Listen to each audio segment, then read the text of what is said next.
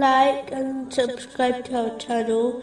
Leave your questions and feedback in the comments section. Enjoy the video.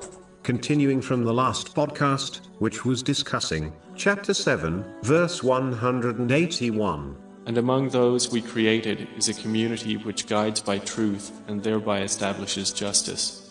In a narration found in Sahih Muslim, number 4721, the Holy Prophet Muhammad, peace and blessings be upon him, advised, those who acted with justice will be sitting on thrones of light, close to Allah, the Exalted, on Judgment Day. This includes those who are just in their decisions with their families, and those under their care and authority. It is important for Muslims to always act with justice. In all occasions, one must show justice to Allah, the Exalted, by fulfilling His commands, refraining from His prohibitions, and being patient with destiny. They must use all the blessings they have been granted in the correct way, according to teachings of Islam.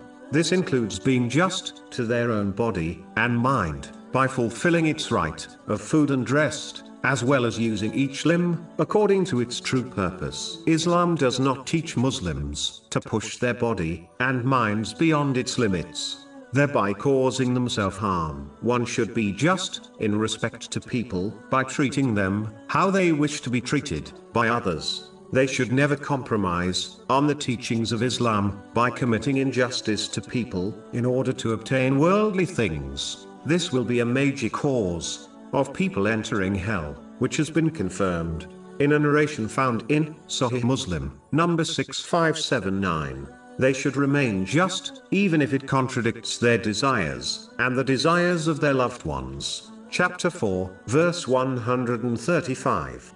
Be persistently standing firm in justice, witnesses for Allah, even if it be against yourselves or parents or relatives. One must be just towards their dependents by fulfilling their rights and necessities, according to the teachings of Islam, which has been advised in a narration found in Sunan Abu Dawood, number 2928. They should not be neglected nor handed over to others to fulfill this duty, such as school and mosque teachers. One should not take on this responsibility if they are too lazy to act with justice.